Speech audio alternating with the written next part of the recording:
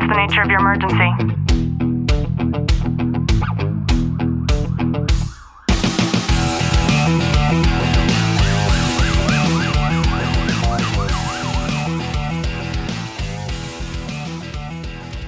Welcome back to the Tactical Living Podcast. I'm your host, Ashley Wilton, joined by Detective Wilton. Clint, how are you? I'm good.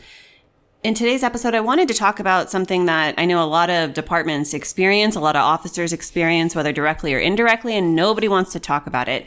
We've had a discussion on our show before about oversight in policing and how I believe there is too little oversight when it comes to things like drug testing in law enforcement.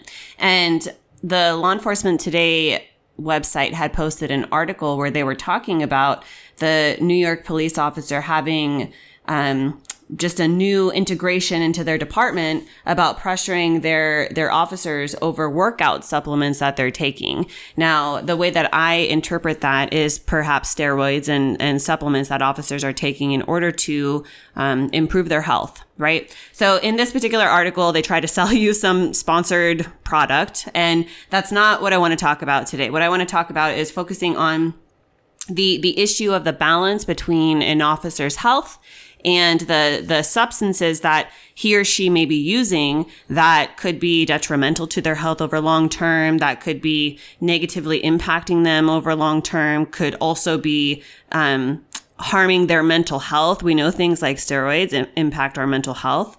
Domestic violence issues occur with things like that. So I just thought it might be beneficial to have a conversation around this today. Yeah, like I think of every day when I walk into the station, I see not everyone, a large majority of people, they have protein powders on their desk. They have pre-workout mixes. Like you go through any distinct office, you're going to see that stuff everywhere. And that's just the stuff that they're taking on a regular basis. Well, that's the stuff that you see that they're taking. Yeah, exactly. And so it leads you to think is like, well, what else is being taken by them? And not everybody is taking extra supplements on the side. Like, I know a lot of people who take testosterone to help with their fitness. And it's something that I had thought about in the past, and we talked through it and felt that it wasn't good to do because there's a lot of long-term complications with taking things like that. And people don't look at the long-term effects of stuff. And it's one of those things that everyone needs to make their own educated decision on what they want to take. But going down even to the more severe things like the steroids, like those additions into your workouts to add that into your routine of what you're taking on a regular basis, there's so many negatives that are associated to it that people think that, oh, well, I that won't happen to me until it does, unfortunately. Yeah, so here's the discussion within the New York Police Department right now. Basically, the New York Police Department is saying that they're going to have a zero tolerance policy when it comes to officers testing positive on their drug test, as they should. And the pushback from officers is that there are some substances, some things that they take, sometimes they don't even know it, that could result in them testing positive on a drug test. Okay, so let's get into this. If you are taking something, you should know what you're taking, number one. If you have a problem with being drug tested and you're working as a police officer, the problem is you, it is not the agency. That's number two. If for some reason you test positive on a drug test and you know that you don't take drugs, you are able to provide the things that you are taking that perhaps might contain something, whether you knew it or not, that could show a positive drug test. I don't see where the issue lies in that.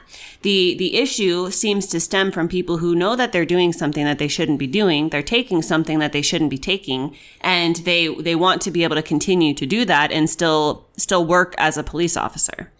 So I'm thinking about this and looking at this from an association side. So not in the department side, but from like almost a union type the thing. Political side. The political side.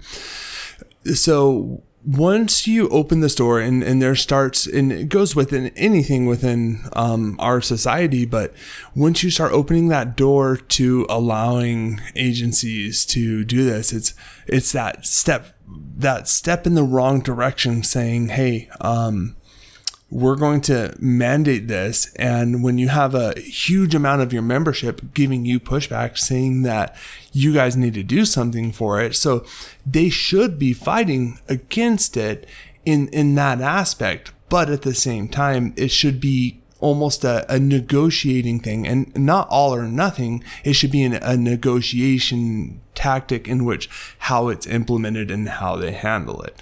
And the reason being, like, I agree 100%. Like, yeah, that's bullshit. If they're worried about that, there's something they're hiding, and it is something that needs to be addressed. But at that same time, from that political angle of it, if you give that up right away, then what's the next thing that they're going to start implementing that the union bowed down to? And so it needs to have, it's an outlet for some departments, because with any agency you work for, there's always those politics that are in play.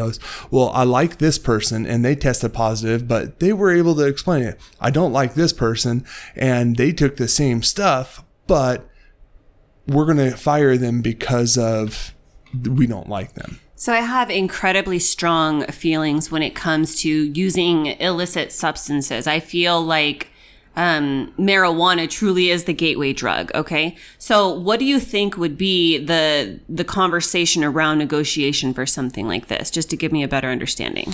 When it comes to those performance enhancing drugs, not like hard narcotics or controlled substances in which people are taking, recreationally. And that is completely outside of that.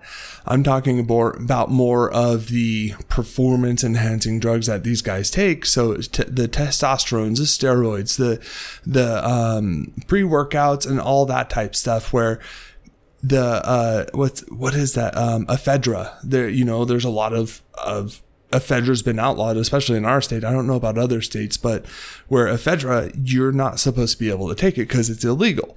So now you're taking a protein powder or a pre-workout that contains that ephedra, and this guy says, oh, well, I didn't even know. And that's where that problem lies, is because it's not going to be a standard across the board.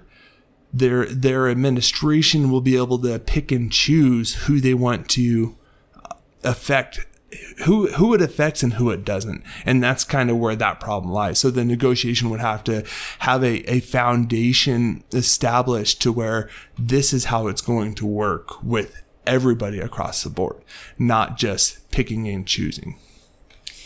Yeah, and it's a difficult conversation, because one could argue that, okay, if something is given to you by a medical professional and you have documentation that you were prescribed this, then you can use it. The other side of that would be our freedom of rights, all right, living under the Constitution, in wanting to go on Amazon and then be able to buy something that we think we want to try and use for ourselves. The flip side to that is that most of these supplements that you're getting, I can guarantee you, if you're buying something on Amazon, a majority of what you are consuming is not what you see on the label. And that is because the requirements are not there for listing everything that goes into those little supplement pills or those powders that you're taking. I know this from personal experience, and I have researched this in great length. So that's the other side of that. You might be a genuine, honest person thinking that you're getting just one supplement that does one particular thing. But the reality is that could very well test positive on a drug test. And then you're set there trying to defend yourself, right? And then the legitimacy of your argument comes up. And that's where a lot of those politics come in, because do we believe him or her? Do we want to let him or her slide with this one? Like, that's where all of that comes up. Yeah, and that's why in the offset, in the beginning of everything, it's important to have that foundation to where this is the standard practice across the board, instead of having it open to opinion. And that's where that's where the associations or the union should be coming in and fighting for that, because it needs to be a fair, just reason for a termination or for cause for discipline across the board if action like that's taken. Because say you have a rock star of an officer who's complete, like doing the most amazing things, but then they test positive for it. But then you have a slug who doesn't do anything all the time and they also test positive. Who do you think they would want to keep? Or are they going to let both of them go? Yeah, and another big argument and the pushback from the New York Police Department is like, do you want healthy officers who are underweight and not having to medically retire early and all of these things? Or, do you want the opposite of that? And I think that's a poor argument, right? Because that, again, too, could be a part of those negotiations with the implementation of different ways to keep officers healthy within their department. So I hope that today's episode has enlightened everybody who is listening into it to just shed light on this topic, because I think it's an important one to have. If you've gotten any value out of today's show, do us a favor, drop a review, subscribe down below, and as always, know that I'm sending you a long, tight hug from my home to yours.